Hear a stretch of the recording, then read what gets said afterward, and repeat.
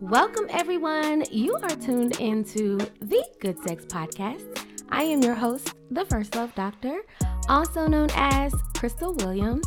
Shout out to the hubby.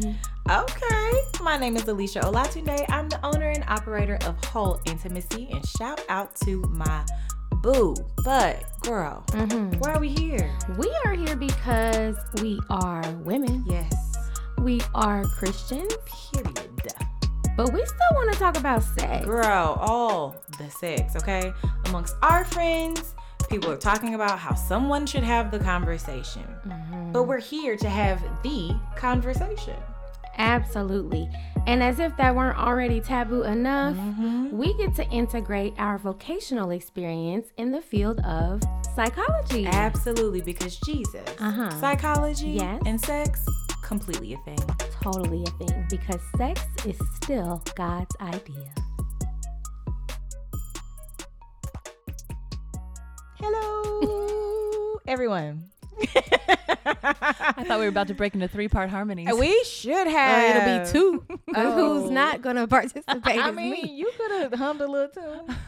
I'll go low. Hello. Bye. Oh, God.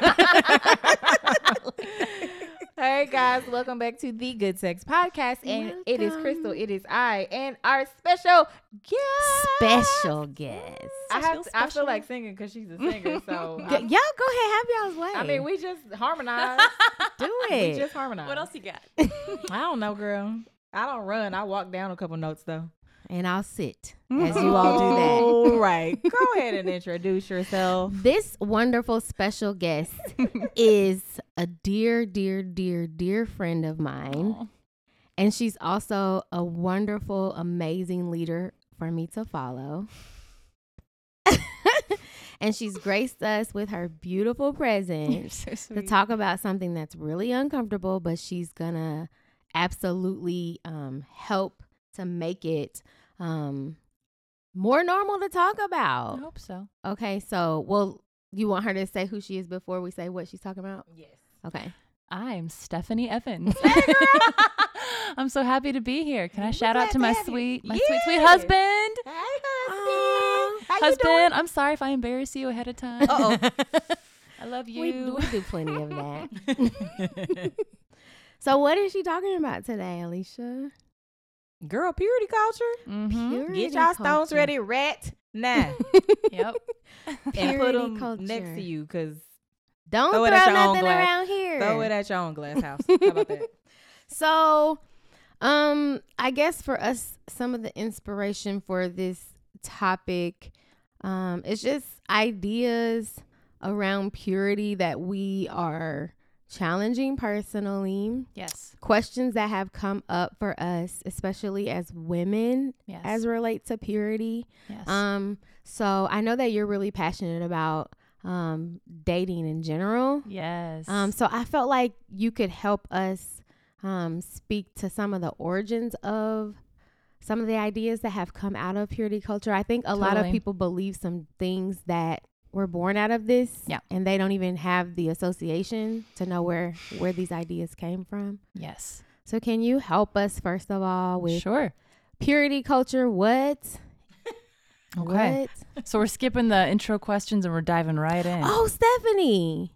However You you know want. your guest gonna tell you. Wait, did you see me looking at her though? No, I didn't see you this whole time. Crystal's just I was looking excited. just like this.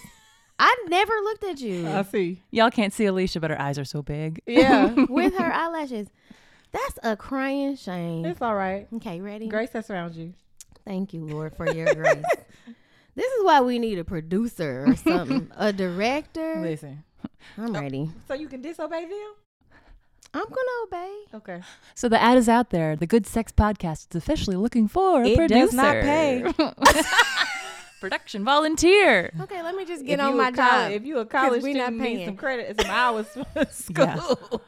I was in TV production. None of the internships pay, so there should be plenty of There you talent go. to choose from. Okay, praise the Lord. Question 1. Until then, Yes, let ma'am. me just do what I'm supposed to do. Question 1.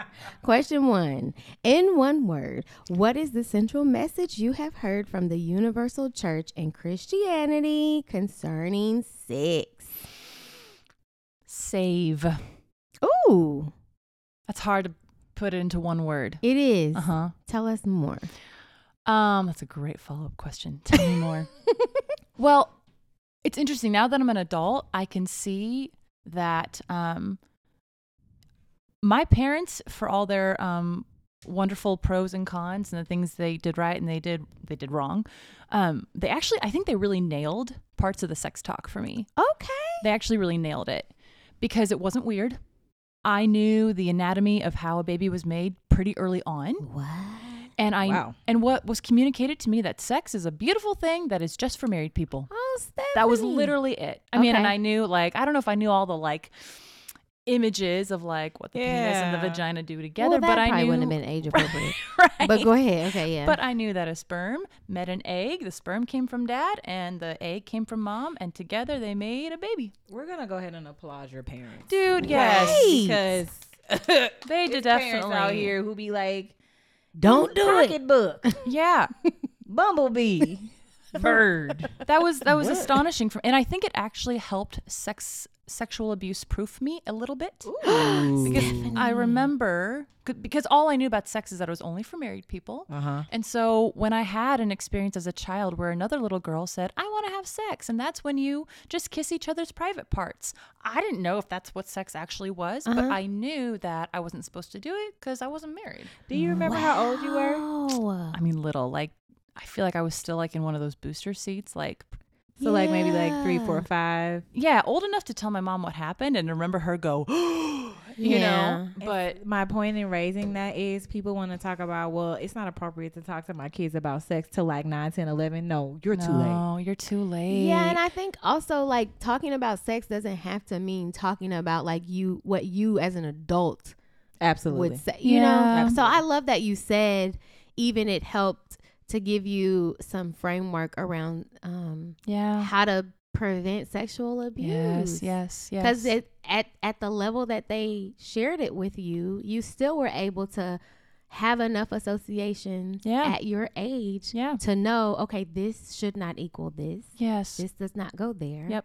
That is amazing. Yeah, It really is. I think in that I'm very, very, very, very thankful. And yeah, there were some areas, there were some messages that I got that were so incorrect, but Okay. but at least that foundation was, it wasn't weird to talk about. My sweet dad is just like not afraid to bring up anything with his teenage daughters. Come on, Daddy. Oh my goodness. But I think that really saved me from some more damaging experiences down the road. Yeah. So Wow. the message that I got was, it's beautiful and save it for marriage. But Love. there was not like shame around it. Yeah. And in fact, I remember actually being surprised, like as like a late elementary school student, when I found out that people have sex before they get married. Don't they know they're not supposed to do that? Like it was like so foreign to me. Yeah. Yeah. So that was that. I Wow. think that was positive. I think I really was think gifted so. that. Yeah. Absolutely. Yeah. Yeah. I Okay, love parents. it. Okay. Yeah. Shout Snaps out to the them. parents. Right. I got to meet your dad. You did get to be Shout out to your dad. Okay. Okay. Second question, because I'm going to do my job, Alicia. You're doing a phenomenal God job. bless you. Yes, Okay. you are. How would you define good and or God sex? Safe. Ooh. Come on, it's work. Right. Safe. Safe. Yeah, Safe. save it. And it's, good sex should be safe. I like it. I think it should be safe and it should be fun. Mm-hmm. Right? I think so. Fun is probably not that good. Right. I think good sex should be safe Yeah. for both parties. Mm-hmm. It should be fun Mm-hmm. and it should be intimate. Yeah. Absolutely. You know? Absolutely. I was thinking about that on the way over here, and I was like, intimacy through sex, like sex is, it's something that aids intimacy, but it's also the result of pre-existing intimacy. Yes. Right? Break it down. Yeah. So that to me is what good sex is.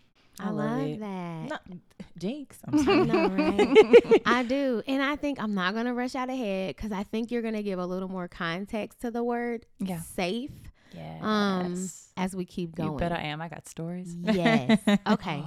So question 3. Okay. What has compelled you to join this conversation? You.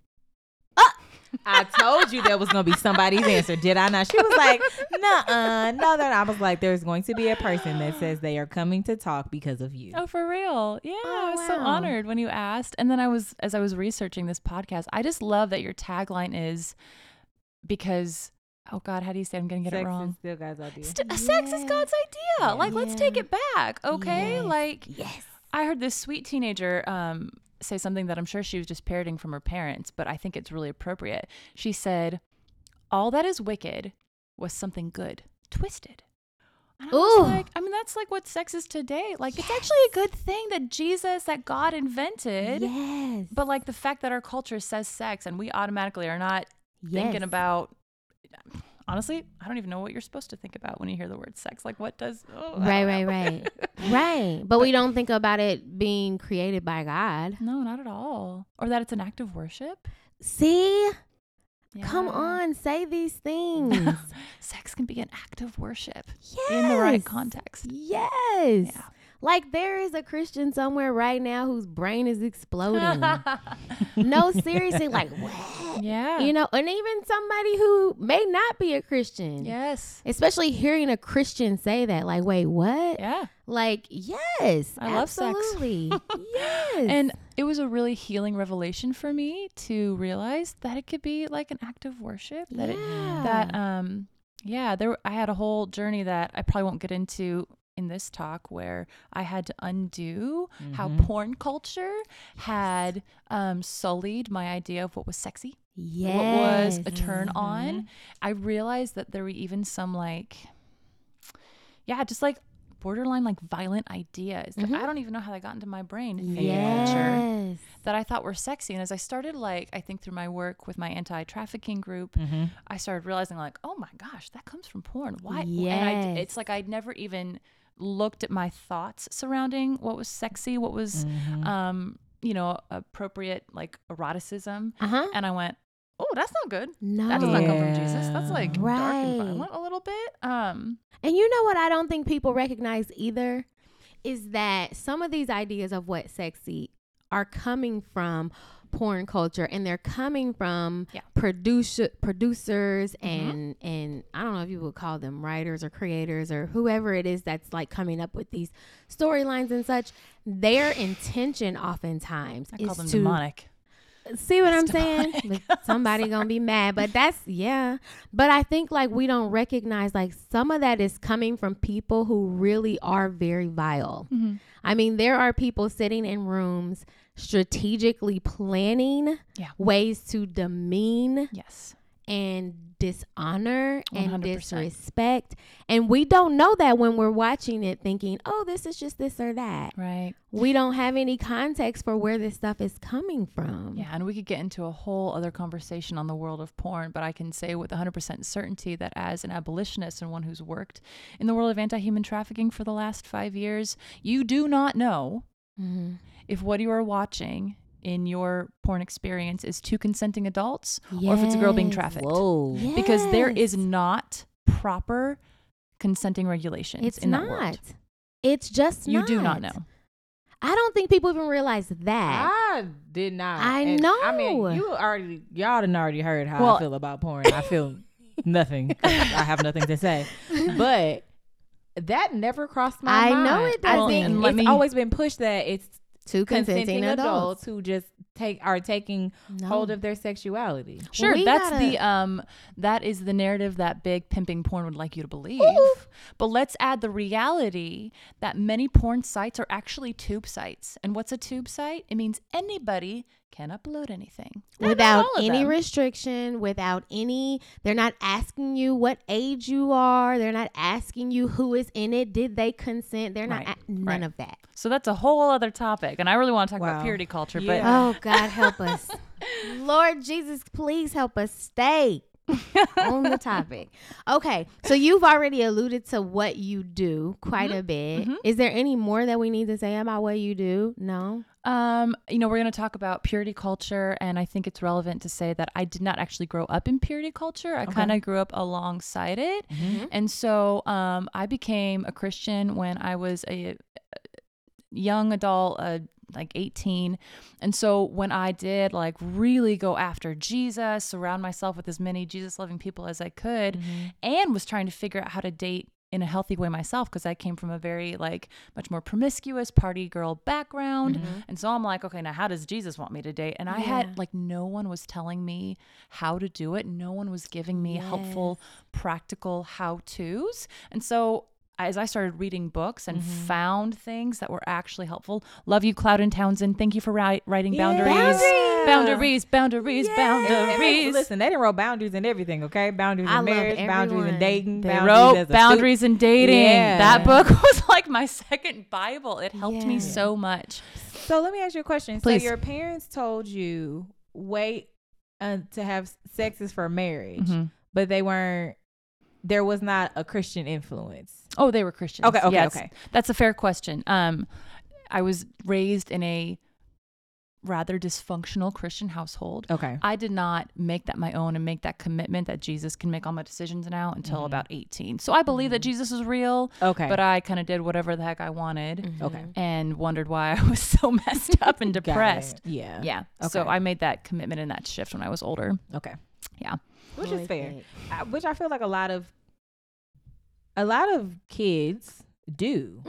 Like there are those that, you know, now you do see some ridiculous stuff now. Like, what? I don't know if you saw that video with that 3-year-old boy talking about that he was laying hands. No. If y'all don't get that little boy off that chair. What was he doing? Okay. They had him in a chair on a book, standing on a book, and somebody was holding his hands against somebody else. So they were like trying to teach him or model for him. The lady fell out. Okay, God, it's the foolishness for me. But so I say that to say there are young children who do grasp on totally, but there are those who you have to wait until they are independent in order to have that experience. Yeah. And so anywhere in that spectrum, like it is okay. Yeah, for sure. For me, I really believed that Jesus was real. And I think I had a legitimate relationship with him as a child. I remember being on my swing being like, I'm gonna call you JC because that's short for Jesus Christ. But then there was just a bus of trauma that hit my family when I was in about first grade. And it gave a 180 to the dynamics of our family. And so a lot of my safety foundations, familial connections got ripped away from me. And so at some point I was just like, I'm gonna do whatever I can to make myself happy, because I couldn't find it through anyway. So that was a whole other journey. Absolutely. And I felt like Jesus really rescued me from the muck and the mire when I was 18. But see, and that's something else. Like I think we're afraid to teach or talk about is that we really do need to have our own personal encounter with Jesus. Absolutely. And so of course instill pour everything you can into your children. However, they are still going to meet Jesus face to face alone. And you did not fail because they didn't get it when you tried to teach it. Yeah, like I think shaping, and I don't have kids, I just think about my own experience as a child. I think being sure to protect your child and what they are consuming and what they are, being exposed to. Yeah, that is paramount. Absolutely. I think also what happens is like they're an individual. They have their own questions. They have their own, ideas and challenges and such. And then, like you said, life happens, right? And how we experience things is different. And so having like a personal relationship with your child, by which you acknowledge their specific needs, it's going to look different. Yeah. So having this cookie cutter idea of what every child should look like, especially in the context of their relationship with God, I just don't think it's realistic. I think that's very freeing and helpful expectations for parents. Hopefully. Okay, so let's talk about dating. Can you tell us what the heck is purity culture? Yeah, I was excited to talk about purity culture because I didn't know it was a thing until I was told that I was dating incorrectly. And so I'm just going to like read what Okay. one definition of purity culture is, that it's a subculture of evangelical Christianity that peaked in the 90s, specifically with young girls and it looked like them pledging to their fathers specifically to abstain from sex until they were married by wearing a purity ring. And so that was one of the hallmarks of it, was women would say, I'm not going to have sex. So they got their purity ring that they get from their dads. And then the other hallmark of it, and there may have been more, but the ones that I'm most familiar with are this idea of courtship versus dating. And so, you know, there was that book by Joshua Harris called I Kissed Dating Goodbye. And sweet Joshua Harris is like since now divorced, and I don't think he's even following the Lord. And his whole journey was, I think, just sacrificed on the altar of the purity culture experiment, his poor life. But that's, you know, so that's a separate thing. So it was really, I think some of the other hallmarks of it was that, of purity culture, was that girls would constantly get the modesty talk, right? And this idea that you need to be modest is hottest was one of the phrases. I know. Yes. The stupidest thing. That was my response when I first heard modest is hottest. This is who? But so lame. But okay, the message. People buck up against that. That's corny. It was very corny. Horrible. It is. You know what? Homeschool culture had a lot of corny things about it, but I'm not going to say anything else about that. But one of the other hallmarks was the idea that women had to be modest because we were responsible to not. We didn't want to make our brothers stumble, right? Let the bristles come out. And to me, that was like so dehumanizing to men. It was the idea that men can't control their thoughts or their thoughts. That's good. As if men are these like animalistic creatures, which to me makes them like sound like they're like subhuman. And we as women, oh my gosh, like, can you see how that feeds into rape culture? Wait, Stephanie. Girl, Crystal. you just said a whole bunch. Hold on. Okay. She said so much I was silent. Girl, wait. No. Okay, first, because you know we gonna jump all over rape culture. But wait, go back a little bit. Let me slow down. You said something so powerful. It dehumanizes men? I think so. You have to say more about this. So the idea that women, y'all better cover up because we don't want to cause our brothers to stumble, whatever that even means. And the idea that if a man lusts after you and it's because of what you're wearing, it's your fault. Like his lust is your fault as the woman. That was one of the predominant ideas that was passed around in purity culture, specifically to young women. Yes. So I always thought that was so ridiculous. Although I remember hearing for the first time that when I was told for the first time that I wasn't responsible for the lusty thoughts of men. Yeah. I was like, oh, I find that so liberating. It shouldn't have been a new idea, healing. but it was. Yes. I'm trying to think about the first time that I remember. Doing math. Pretty sure I was probably in my 20s. When you realize that you are not responsible for, or just I think that I kind of just was like, I don't know if I associated them being attracted to this idea of like being modest and not wanting them to fall. Right. So I don't know if I even had a full understanding or sense of that. Oh, until you were older. Yeah, at 20. Yeah. Okay. See, and that's because even before, outside of maybe like church culture for me, because I didn't grow up Christian. Like my grandparents, my grandmother, and my great aunt were Christians, went to church, and like they would like take us. But I think even apart from like going to church every week or anything like that, I did get that messaging. Like I heard it was like, if a guy is, this is how you're gonna link back to what you just referenced with rape culture. If a guy is tempted in any way, it's because of something I'm doing. Like I remember hearing words like you're fast. I mean, and I'm talking about like as an adolescent, because I developed physically really early. Not to mention I was assaulted as a child. Right. But Crystal. whatever I was doing, just being my little adolescent self, Yes. was you are the problem. Isn't and you that- are why men are out here struggling. It's bullshit. It literally is. I'm Stephanie. sorry. I don't know if we're swearing on this No, podcast, but I just no, that is the best word It's a lie. for what that is. It's actually misogyny and toxic masculinity cloaked in biblical language. Girl. Stephanie. What? Say that again. What is it?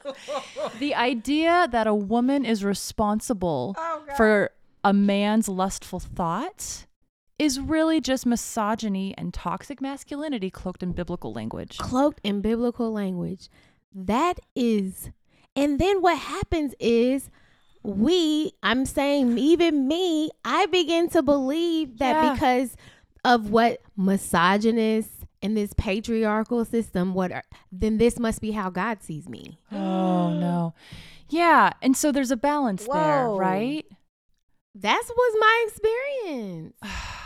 The balance. I'm so Help sorry us. that was like your experience. Because that's so Yeah. not Jesus. Isn't that weird? It makes sense though, because we're hearing it from Yes. the people who are teaching us about God. Yes. And so when those two get bonded together, Yes. It's an association made in the brain, yes, 100%. which informs then my mind. Yep. And then you come into Christianity where, I mean, like you, I was much older when I actually developed in my personal relationship with Christ. Mm-hmm. I mean, it was and still at times is an exercise Yeah. to renew my mind Yes. because my brain has made this connection. Yes. I'm so thankful that God made the brain to be plastic, that we can Yes. rewire those thought Rewire. Come on, patterns. Stephanie. I'm learning from you. Yes. I had one experience. The very first thing that I'll call it my first Christian culture experience. I did an internship at this big church, 6 months long, and we were all required to dress modestly, guys and girls. There was nothing like off key about that. But I'd always been. My body type is pretty skinny, except for one part of me, the part that I sit on. Come on, Yes. And so being, so skinny as a young adult, old teenager, and then that one part of me that like stuck out, you know. So I remember someone coming to me one day and saying, "Hey," it was a girl. She thought she was doing the right thing. She'd be mortified that she did this now. Yeah. But as 19-year-olds, we're just doing what we're told. Yeah. She said, "Hey, so and so he wanted me to let you know that he really feels like your body is causing him to stumble, and it would really help him if you could wrap a jacket around your waist." And I'm confident I wasn't dressing like. There's no way I was dressing immodestly because the leadership would have been all over it if I'd been wearing something too short or too not long enough. I was just dressing in like fitted jeans and like probably sweaters or whatever it was. But because I had curves, I was suddenly responsible for the lust of that man. He could not. And I'm all like, okay, the Lord says that he's not given us a spirit of fear, timidity, but he's given us a spirit of power, of love, and a sound mind. So young man, if you got the Holy Spirit in you, you have the sound mind, sir, that can control your thoughts. You actually have the ability to make an agreement with a thought that comes into your mind. Teach the people the word. But he also has the affirmation of the of the culture. Exactly. That fit into the culture. And I do want to like give balance to that because like there's part of me that just wants to be like, I can wear whatever I want and it's your fault if it's hard for you. I think the other reality is I had a dear friend who was like fighting tooth and nail to like not go back into his porn addiction in college. And he said something to me that stuck with me. He said, he was speaking to my best friend Hannah and I, he said, "Guys, thank you so much for being a safe place for my eyes. Because when I walk out on my college campus, the minute the sun comes out, like so do all the boobs and the things that I'm trying so hard to like not stare at." Now, it's his choice and his job to see that and choose to bounce his eyes elsewhere. And he was not telling us like how to dress at all. Right. He was legitimately just saying, "Thanks for being a place I don't have to bounce my eyes off of." I think we really got to flush this out more. Yeah. Because it's so difficult not to That's hard. Storm to the other side of the pole. That's a good way of putting it. Even for me, like I'm thinking, because I'm always wrestling with, like you're saying, being a safe place. Yeah. Even still, like balancing that, like you're saying, with I can't be responsible for your actions or your thoughts. So what is the balance? How do we That's a good question. That's hold honestly space for someone who's saying, like for you, when he said that to you, you didn't feel offended by that? Not at all. I was glad to be a safe place. So how come that wasn't offensive to you? That's a good question. Is it because of the relationship that y'all had prior to him actually? Oh yeah, we were dear friends. You see what I'm saying? So like it wasn't a misstep, because if they're already having like trust in their friendship, I could see how it just was like, oh, this is just another conversation that I'm having with my friend. Yeah. So it wasn't like some dude was like, hey, I don't know you very well, and just want to let you know you're doing it right. I would have been like, back up, sir. I will dress how I want. Exactly. And I might have worn something a little bit different the next week. Right. Nothing about it felt directive or commanding or demanding. It was him in a moment of vulnerability, sharing like, I'm fighting so hard to for the victory in my mind, and like, and by the way, like, you guys have been so safe for me. Like, I'm so thankful that I don't have to bounce my eyes off of you guys. So is that the motivation, you think, for some who hold fast to some of these ideals out of purity culture? Is like that should be our heart posture for every guy? That's a good question. I'm almost, even as we're sitting here talking, I'm like, maybe I shouldn't have even brought up that story about my dear guy friend, because I don't want to confuse what I think is the more important issue of like this anti-purity culture idea that we're not responsible for. But I like the story because I think we need to examine, like that's like one of our balance. Intentions here. We always want to look at both and, or, you know, figure out the gray, or like we want to talk about it and bounce back and forth and see the validity on each end if it's there. Yeah. And I do feel like what you're saying, I'm trying to sit with it for a second, because let's say it was someone, a man that I love, a brother in the faith that I know is struggling, and he says to me, I'm working really hard at this, but it's really, really tough. And he's saying that to you, but also saying that you're distracting him? That's the piece. Well, he didn't say she was distracting him. He said, thank you for not distracting. Exactly. So, but what I'm saying is if he said, I'm trying really hard, and then was like, you're distracting me. Like, your question is there ever an appropriate platform in which a man should say to a woman, please don't dress this way? I don't think that there I don't think there is. I don't think that exists. What if he really is saying, I'm struggling and I see your lady parts? I mean, then brother, then bounce your eyes. Turn your eyes. First of all, you clothed. You know? What about your imagination? Hold on. What about like because you mentioned for curvier women, I could be fully covered, but you can see my shade. Well, and that let me go ahead and like, so the first story I shared about the guy who said, you're causing me to stumble, please tie a jacket around your waist, that was completely inappropriate. Yeah, women have shapes. Yes, and he's just gonna have to. I feel like that's where it's like you just got to deal with it, dude. Like, men have muscles, and I deal with that too. Oh, I'm glad you said that. You know, men are also physically attractive, and women also have to like control their thoughts. So it's not just a one-way street. That's good. I think I just wanted to like contrast those two stories about how this one dude really got it wrong. Yeah. And this other dude, like, I'm not sure that there's ever a platform in which I'm trying to like, I hope I don't eat these words when I say this, because it's definitely a bit of a half-baked thought, but I can't think of any platform in which it would be appropriate for a man to demand how women dress. Like, what if he didn't have safe friends? What if he was around women who he didn't feel safe in that way? How could he communicate that? I think he's got to get some new friends. Ooh. I think he chooses to remove himself from those situations. So you same for women. Yeah. Okay. Because, because to her point, the purity culture, whilst hyper focused on women, there are still women who, I mean, struggle with sex addiction. They struggle with pornography. So it's not a far away Somebody's thought. going to say men are way more visual. It's okay. Why are we comparing? But you know somebody. But guess what? That does not mean that women are exempt. Therefore, put that in your pipe and smoke it. Okay. But I'm just saying, in terms of that woman who is friends, I mean, because I feel like you hear this.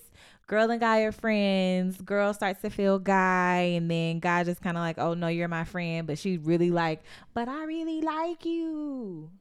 Is it what are we physical? talking about now? Well, so is that's it what like I'm what saying. he looks like, though? Or is it something else? I think sometimes that's more so like they're feeling something, maybe like an emotional connection. No, but I'm saying it's not a far-fetched idea for a woman, to Stephanie's point. I like muscles. You are a muscular man. Maybe you got on skinny jeans. You know that's a big or craze the gray right sweatpants. Gray sweatpants. Yeah. in the fall. In the spring. I mean, my point is just that women got to bounce their eyes too. We can choose who we get to be around. We can choose what we're going to expose our eyes to. So you make the adjustment. You don't ask someone else to make the adjustment. Yeah, that's their body. So hold on. Last question about this. Totally. We're at church. That's hard. We at church. Yep. And it's sister so-and-so is not safe. Brother so-and-so in his gray pants. First of all, why ain't you got safe. them sweatpants on there? At church? Some churches you come as you are. He got on his gray sweatpants. And so you ain't safe up in here, sir, ma'am. And so do I got to go to a new church? First of all, why? That's not your... Just sit somewhere else. Venue Bounce Worship your eyes. had a song called Look to Jesus, okay? I got y'all. So you need to bounce. I love the term bouncing your eyes. You need to bounce your eyes. Here's the other thing that I would love to hear you guys speak to. I think sometimes this idea, you made a distinction earlier. I said something about action and you said or thought. I think sometimes we get stuck on the idea that if I see something and I have a thought, that I have to be carried away into that thought. Or rather than I saw it, I had the thought, what can I do? What can I do? What can I do? Abort. Right. So there's that verse that says we take every thought captive. That's one of my favorites. And make it obedient to Christ. Yes. And so I think just because a thought enters your mind, that doesn't mean that you're making an agreement with it. I think that's an invitation that in that moment you get to choose if you feed it and entertain it and let it grow. That's the key. Or you can say, no, I take that captive. I mean, I remember when I was coming out of some of my addictions, I really would struggle with, let's just say like lustful thoughts. Yeah. And that verse was actually very practical and helpful for me. Me too, Stephanie. Because something would come into my mind and I could be like, do I choose to go down that fantasy lane and enjoy that and then like drink that poison and regret it later? Or can I say, I take that thought captive to Christ in Jesus' name right now. Practical. Move about Tell my me day. practically, what does that look like? Literally what I would just say. Like I would have a thought, say lustful thought come into my mind when I was fighting for my own purity, and a lustful thought would come into my mind or an image that would invite me to go into a little fantasy world for a little bit. And I would say, no, I take that thought captive to Christ right now in Jesus' name. Be gone. And the thought would just go. Oh, it really helped. That was not my experience. Wow. No, ma'am. The thought would persist. Okay. Okay. The thought would aggressively persist at times. Interesting. Yes. And I think for me, a lot of my early walk was I had to have something to bounce my eyes to. Sure. Like it wasn't enough for me to just bounce off. I needed to look to Jesus for real. Yeah. Like I needed something for my eyes to land on. Yes. Contrasting the thought. So you needed it wasn't enough just to remove it. We needed to replace it with something else that was positive I really and healthy. Did. Like I joke about it now, but like when I first came to the Lord, the church that I was at, they had like anything they had, I was going to it. Yep. Anything they like, noon Bible study with the Golden Saints, a program, a musical. I love it. I don't care if it was for the toddlers. I'm coming. Like, I needed a place to run to, or I was going to run back to what I knew. Yeah. And so I think I had to like completely immerse myself in a new culture. And it wasn't even that it was always like so thrilling or exciting. Mm-hmm. It was just like me saying, I need somewhere to fix my attention. Yes. I need, it's like you're detoxing. Literally. Yeah. Yeah. I get that. Yeah. It makes me think of mindfulness meditation too. That's good. Because when you're thinking about breathing and when you're thinking about centering, and they tell you it is natural for a thought to enter your brain. Come on, our brains Aleisha. are so used to Come on, clinician in training. Period. Our brains are so used to running, and it's okay to allow yourself to have a thought, acknowledge that you had a thought, and then go turn back. Go right back into where you're at. You better help us. I'm trying. I love it. That's a key point, because I think what happens is when the thought drifts, when our eyes drift, we get so caught up in the condemnation and the judgment of ourselves that we get kind of stuck. Yeah. And not really realizing that I could just turn. I could decide, look at me. Yeah. Look at that thought wandering off. Let me just refocus where it's supposed to go. So that was, you guys kind of like understand the history that I was like coming from. And then that version of me goes to college, new zealous Christian, and I'm trying so hard to figure out, well, I want to find a husband. How do I date? And out of that internship I had done, I was sort of spiritually adopted by these like really wonderful parents that just called me their spiritual kid, and it was very healing for me, but super not helpful when it came to dating. Because they were really part of that, like, I assume it was purity culture, like mindset. And so, I mean, I remember looking, my dad, my pastors, my friends, my spiritual parents, like, well, so how do you date? And this is what they told me. They said, dating is practice divorce. What? I know, I think it's the opposite, but we can get into that later. So dating is practice divorce, and you shouldn't date until you find your spouse. Yeah. Well, how do I? Exactly. How? It's not sensical to me. It's actually a little bit controlling, because they would always follow that up with like, well, the elders of the church will help you. They'll also hear from God. And so when multiple people are saying like, oh, I think this is your spouse.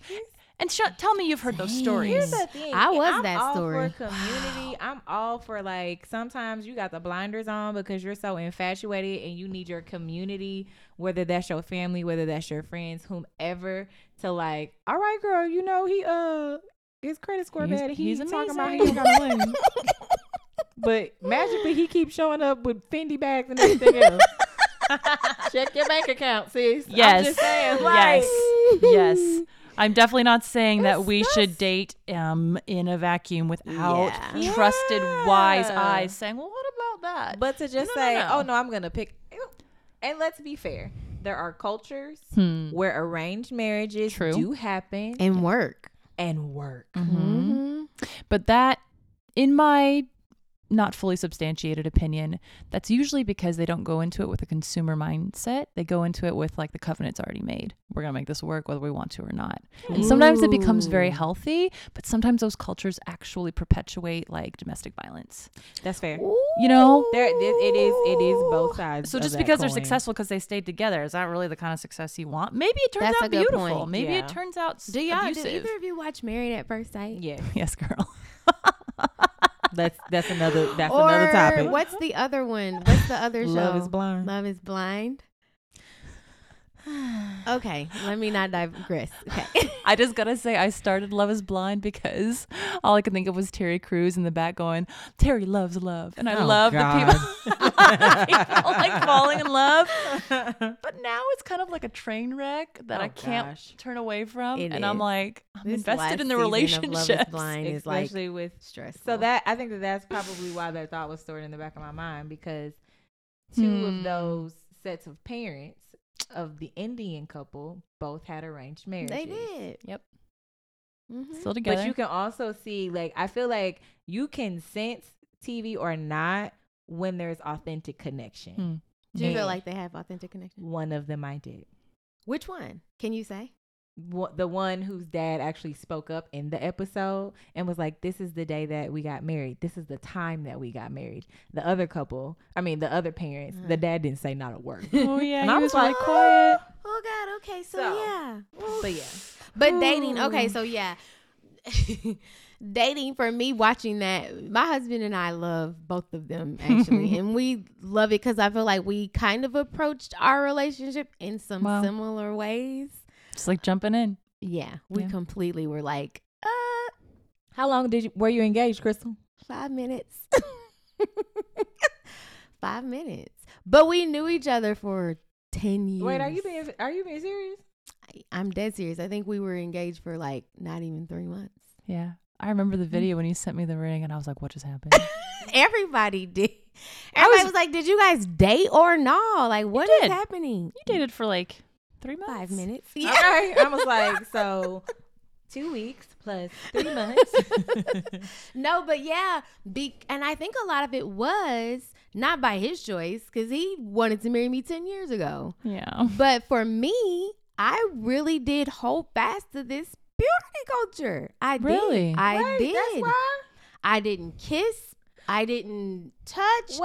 No, are you saying 10 years ago when he wanted to marry you, you wouldn't entertain the idea because of what religious systems I read I kissed dating goodbye. Really? I did not want to date. I said I was going to court. I said that I said really dumb things like what did I say? Something about like, I'm glad I'm forgetting, Lord. No, something about like not dating until I knew this is the person I was going to marry. Yeah. But how do you know that unless you... This is why we dated for 5 minutes, because we had 10 years of friendship. Because I was saying, I'm not going to date. I'm not going to date. So you friend zoned him. I friend zoned him and everyone else. For 10 years. Because of purity culture. I mean, it's my choice, obviously. But I was absolutely heavily influenced by... Yeah. So here's what I want you to tell us. Okay. What did you discover dating could or should look like then? Well, for me, and I was doing this when I was in my early 20s too. So your mindset shifts from your 20s to your 30s. For sure. Hopefully you got a little bit more of your brain to work with in your 30s. Yes. What shifted for me was that dating was okay. That dating was actually a helpful learning lab in which... I love this language. Yeah. And there was actually some like maturity that can be gained. I think one of the goals, well-intentioned but very missed goals of purity culture was like was self-protective. Like, I just don't want anyone to get hurt. Yes. I think purity culture also operated out of the idea that you could not date and be physically pure at the same time. Yes. And so I was like, I mean, we could just go to coffee or go to supper and not make out. Yes. Right. It's possible. Like, I can develop feelings for someone and keep my clothes on, for crying out loud, you know? So, but I really scared people when I would be like, yeah, I went and got coffee with Ben, or yeah, I went out to dinner with AJ. And you did what? Because I think that's one of the after effects of the culture is that we are almost reinforcing this idea that you don't have any self-control. Yeah. You can't be in the presence of someone of the opposite sex and not end up having sex. And let's talk about the idea that like, well, it's a separate, I'm jumping around a little bit, but just the idea that like you're going to kiss, like you're not going to touch your spouse, and then in front of literally everybody and your mom, you're going to kiss for the first time, which is this intimate, like should be kind of private thing. And then in the same day, when you've never touched this person, you're going to go from kissing to having sex. Stephanie, this is so good that you're saying this. That's so intense. Isn't it intense and traumatic? It's traumatic. What in the world? And let's talk. Okay, can we talk about sex now? Yes. I would love. We talked about dating for a minute. We can go back to that if you want. But I really, this is where I was probably not taught as well as I would have liked. And a lot of issues revolved around the idea of like what I as a woman should expect the first time I had sex. And so let's talk about the hymen for a second. Uh-oh. Shall we? Come on. Come on in this room. What I was taught is the first time I had sex, my hymen would break and it would hurt. False. False. This is what I was Freaking taught. false. Yeah. Talk about misogyny in our culture. Yeah. Women just expect pain. Okay. Stephanie. That's first of all, if you expect. I know, right? Okay, so hold on. So I remember my sweet mom, well-intentioned, she was like, yeah, the hymen is this like the myth is that it's like a membrane that covers your vaginal area. And I'm all like, well, then where does your period exit your body? Make it logical for us. Make Make it make sense. But she told me this story of like, oh yeah, the hymen breaks the first time you have sex. It's totally normal. It hurts a little bit. I remember telling me this story of like a tribal culture where when a man and a woman got married, they'd have sex on a white cloth. Yes. So that when the woman bled Yes, to that's prove her proof. virginity. That's scriptural. It's not scriptural. You don't. That's in the Bible. No. I feel like, well, contextually, I think there is a story in the Bible. Oh, we better go ahead and look that up before Yeah, we we say should this over find the it. airways. I don't know. Because you know me. Because I'm like. Because you quick to be like, this was in the Bible. No, think that was, it was that in was, there. Ma'am, that's No. somebody at the church. That was on the told you cereal that. box this morning. We definitely should probably look. I just remember hearing probably more so historically about the culture and how that was informing some story in scripture about the proof that this woman was pure. Now, I'm not about to say it's in the Bible, saints. I just remember hearing something contextually that was like supporting that idea in one of the stories. Oof. Okay, anyway, but go ahead. That's okay.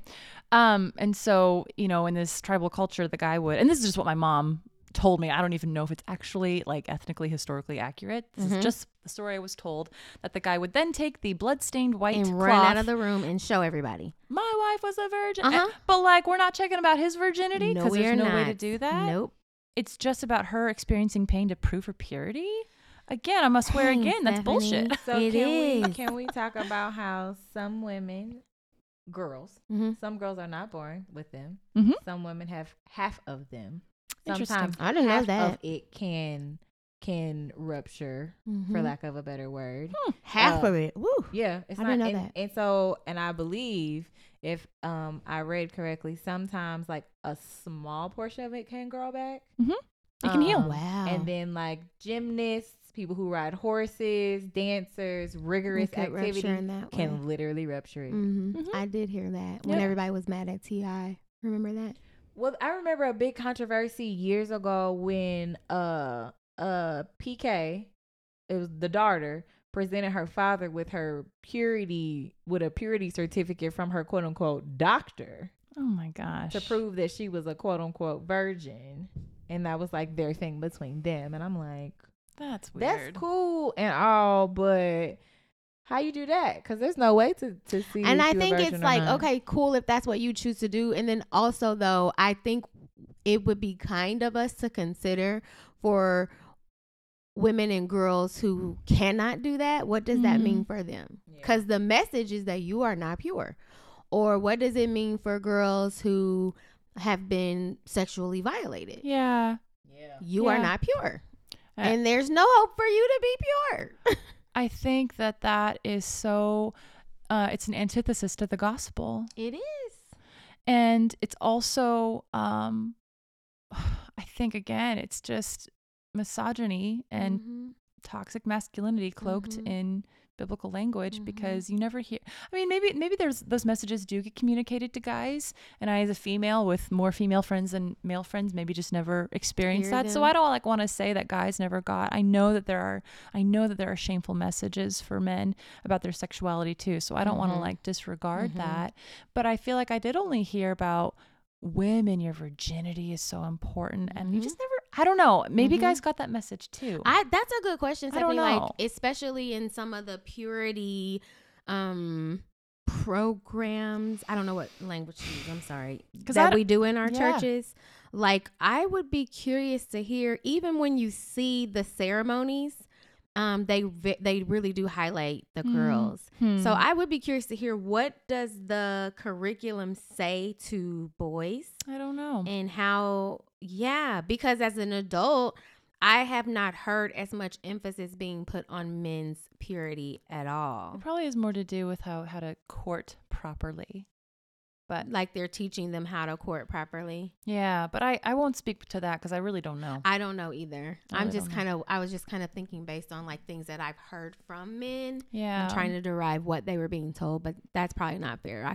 I should look into that. Well, so it was, I remember the weeks leading up to my wedding. I was by no means I'd definitely been sexually active before I got married, but I actually like never had like baby making intercourse. And so in that ways, that was new to me. Okay. And I was told by multiple people, it will hurt. It's going to be painful. It just will. And I remember, if you don't use enough lube or I'm sorry. Well, let's talk about, okay. So once I did my own research and I had the conversation with my fiance about, I'm scared of it hurting. Cause I had this idea that you like have to consummate the marriage as if your commitment before God and family wasn't enough. You got to have sex in order to like really be married that night to prove. Okay, anyway. We operated out of that. Isn't that silly? It's really silly. Aleisha, you silly too. You tired because y'all had a very extreme wedding situation.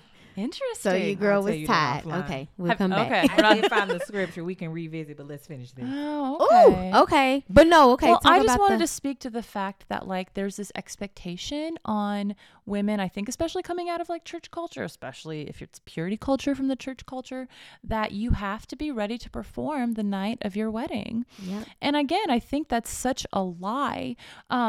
For me, when I realized that there was myths that I'd been taught about the hymen, that the hymen is like, I thought it was this like paper sign that covered my vagina that they had to bust through. The seal. Yes. Yeah. Yeah. The freshness seal. Yeah. That's a great depiction of that. I'm sorry. Okay, Best Buy. Oh my God. Oh, that's hilarious. That's right never. There. I'm always gonna see Best that. Buy enter wedding day. What? Come on now. Oh, that's so absurd. I just hate that. So I understand that all of us come from the context of. I knew you was gonna laugh, guys. I took my eyelashes off because I'm trying one to of them was seriously. Poking me in the eye, and I knew Stephanie was looking at me and laughing. Trying to keep a straight face. Wanted y'all to know what happened. Know why she was laughing. Oh Lord. So I wonder, because we do talk about, I mean, we all at this table are representation of Christians, but I'm wondering for those maybe who do not identify as Christian or any religion at all, is there the larger conversation of this is the expectation of a woman? I think so. Like, even if they don't realize that they are 100% following that. I think so. Because I think, like you said, it's misogyny. Yeah. It's patriarchy. It's not even just specific to religion. Yeah. Talking about like how we view our sexuality as men and women, I think media has shaped that a lot. Absolutely. And I will just plug this excellent documentary on Netflix called Liberated that talks about like the new sexual revolution. Yes. And it follows sort of like the most extreme versions of hookup culture by following a group of guys to spring break and then a group of girls to spring break, and how they engage in heavy expressions of hookup culture, but they're doing like a lighter version of it just in their college campuses. But the side story that I really benefited from in watching that documentary was like, what is the message that media is giving men about what it means to be a man? Absolutely. Like, sleep with as many women as you can because it makes you manly. Yes. And women are kind of like taught to feed into that it's liberating and like empowering if I get to shake my stuff in front of a bunch of men because they're all looking at me, you know? And so I think probably there is some like toxic media influence into what people, regardless of faith background, like think. And honestly, going back to porn, I think porn also influences. Like, porn has become does. And become people the sex don't know ed. that, but it does. Yeah, and so there's a lot of incorrect, dangerous, and literally violent messages that are being told to our generation about what sex is and what women should be okay with. Absolutely. And it all tends to go back to this idea that women get hurt during sex and that they should be okay with it because that's what men want and that it's sexy. And that is sexy. And what makes you think, in my brain as a woman, hearing that messaging, that I want to have sex? That wow. And you know what? Wow. I don't even think we realize sometimes too, we don't have to hear that overtly or explicitly for it to get in, because that's what happens. It's very subtle, and we don't even recognize what we are subject to and subjected to. Totally. And so we're just kind of unconsciously finding ourselves in these relationships and acting out these things that if we had these conversations more openly and we were making conscious decisions, hold on. So that's why I'm glad for you to speak to what dating can look like apart from some of this stuff that we've gotten caught up in and swept up in. Because dating can be, I really don't hear a lot of Christian leadership encourage dating. Again, like my pastor, when he was talking about like, you know, hang out and I was looking at him like, wait, hold on, wait. Like, what? You say it's okay for us to hang out? Your initial pastor? No, our pastor right now. Okay. Like hearing some of that, like, you know, just hang out, it was new to me. It was very new to me, and I was concerned. I was looking at him like, are you sure you a pastor? No. Not a PASSA. A pastor. Did you not read Kiss Dating Goodbye? Okay. Literally, yeah. So I'm like, you don't really hear to, you know, hang out, get to know each other, talk, ask questions, have fun. Like, Yeah, I remember I read this wonderful book with sort of an awkward name, but it was really one of the, between Boundaries and Dating, the other book that gave me practical advice on dating was called Sex and the Soul of a Woman. Girl, wait, I need that book. It really helped me. And she talked about how the impact of sex, that where sex is experienced void of like covenant and commitment, how you're just like ripped away from that person, like how when that physical expression doesn't match the emotional connection, like when those two are not mirrored, how that's damaging to the heart. Like it wasn't even like necessarily a faith-based book, but it really helped me. And she just said, hey, looking for your husband should be done over hundreds of cups of coffee. Like you're interviewing your future life partner. Because honestly, if we really want to get real about it, yes, sex is important. Sex is not going to sustain your marriage. Come on, Aleisha. No. Sex is not going to sustain the relationship. No. If there are red flags after red flags after red flags and you continue to band-aid it, it will eventually combust. Yes. If y'all don't figure out all of the other things. And if you don't spend time dating to learn these things, I think that's very helpful. I think so. I really do. Yeah. I would always tell women that there's just 3 things you got to look for, but it's really hard to find all of them in one person. Okay. You got to find someone you like looking at. And that one's always real easy. Yes. You got to find someone that you feel safe talking to. Yes. That one takes time. And you got to find someone who lines up with your shared values. You got to have shared values, because if you're going one way, and so one of the reasons that I feel I dated really wrong for a long time, and then I feel like I really figured it out after a while, I would date lots of guys for short periods of time, because I'm the kind of person who asks my deal breaker questions right at the front. Yeah. And so, you know, in conservative Lincoln, Nebraska, where I did most of my dating, one of my deal breaker questions was, how do you feel about women in leadership? Because, hey, I've got kind of a strong personality. And that was usually the easiest deal breaker. But I had a few others that were just personal to me and where I felt like I wanted to go in my life. And not that you have to have like the same mission or calling to get married. Right. But if your values are conflicting, like I knew that I was called to this fight against human trafficking. So I'm probably not going to hook up with a guy who works in the porn industry. Yeah. There was a few things there that really needed to be in alignment for us to like do life well together. Yeah.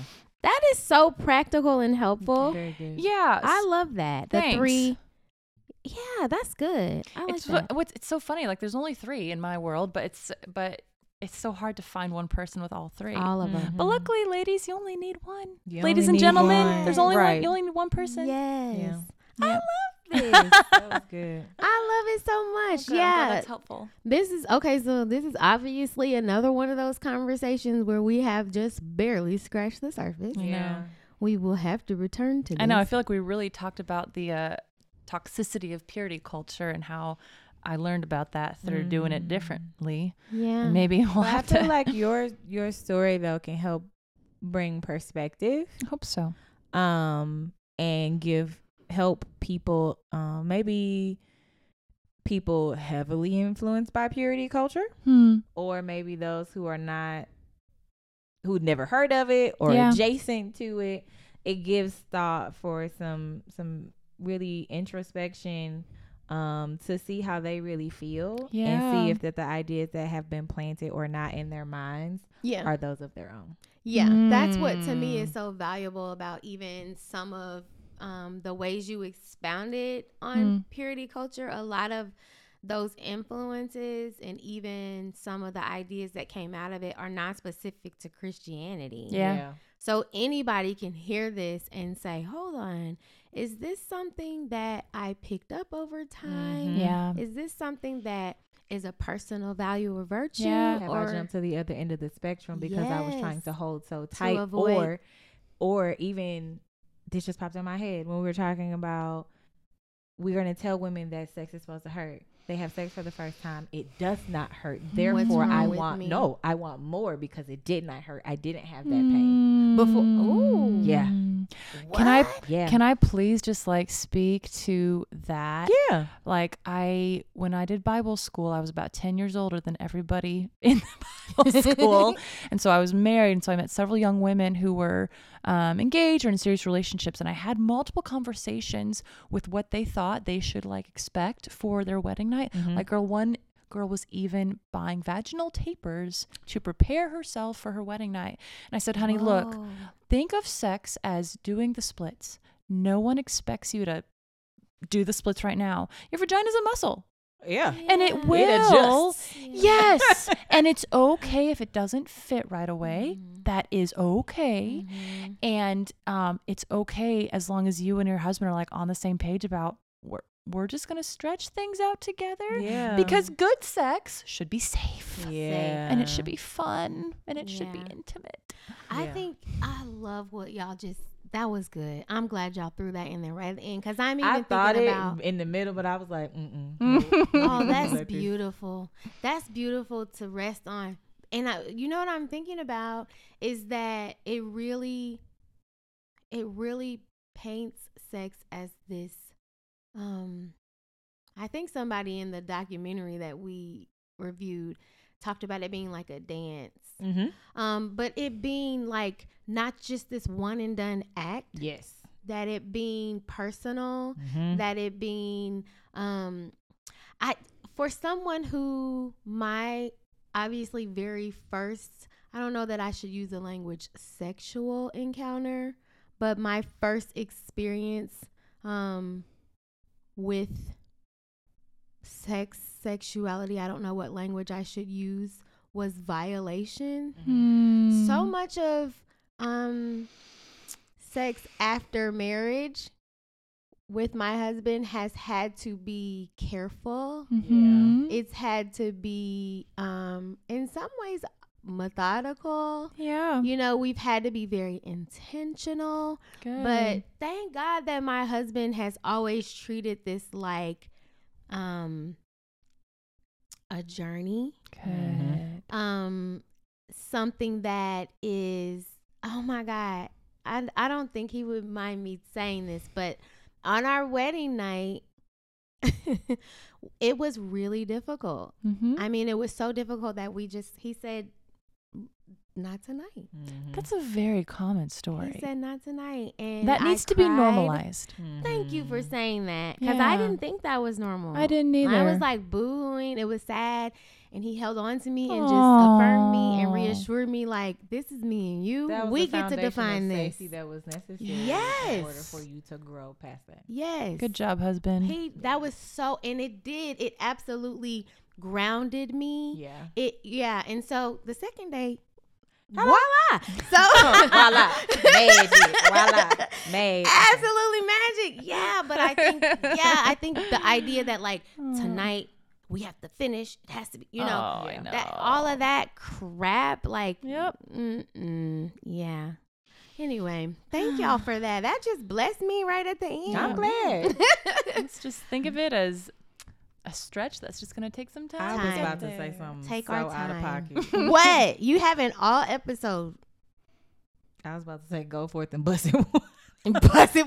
Oh my God, I cannot stand you. That's fine. Hey guys, thank you so much for tuning in to today's episode of the Good Sex Podcast. See you on the next episode. Bye. Thanks for tuning in to today's episode of the Good Sex Podcast. The views and opinions expressed in this program are those of the speakers and do not necessarily reflect the views or positions of any entities they represent. The podcast is available on all major streaming platforms, so make sure you download, subscribe, rate, and review so that other people can find the content just like you did. Also, don't forget to follow us and engage on Facebook and Instagram at The Good Sex Podcast. See you in the next episode.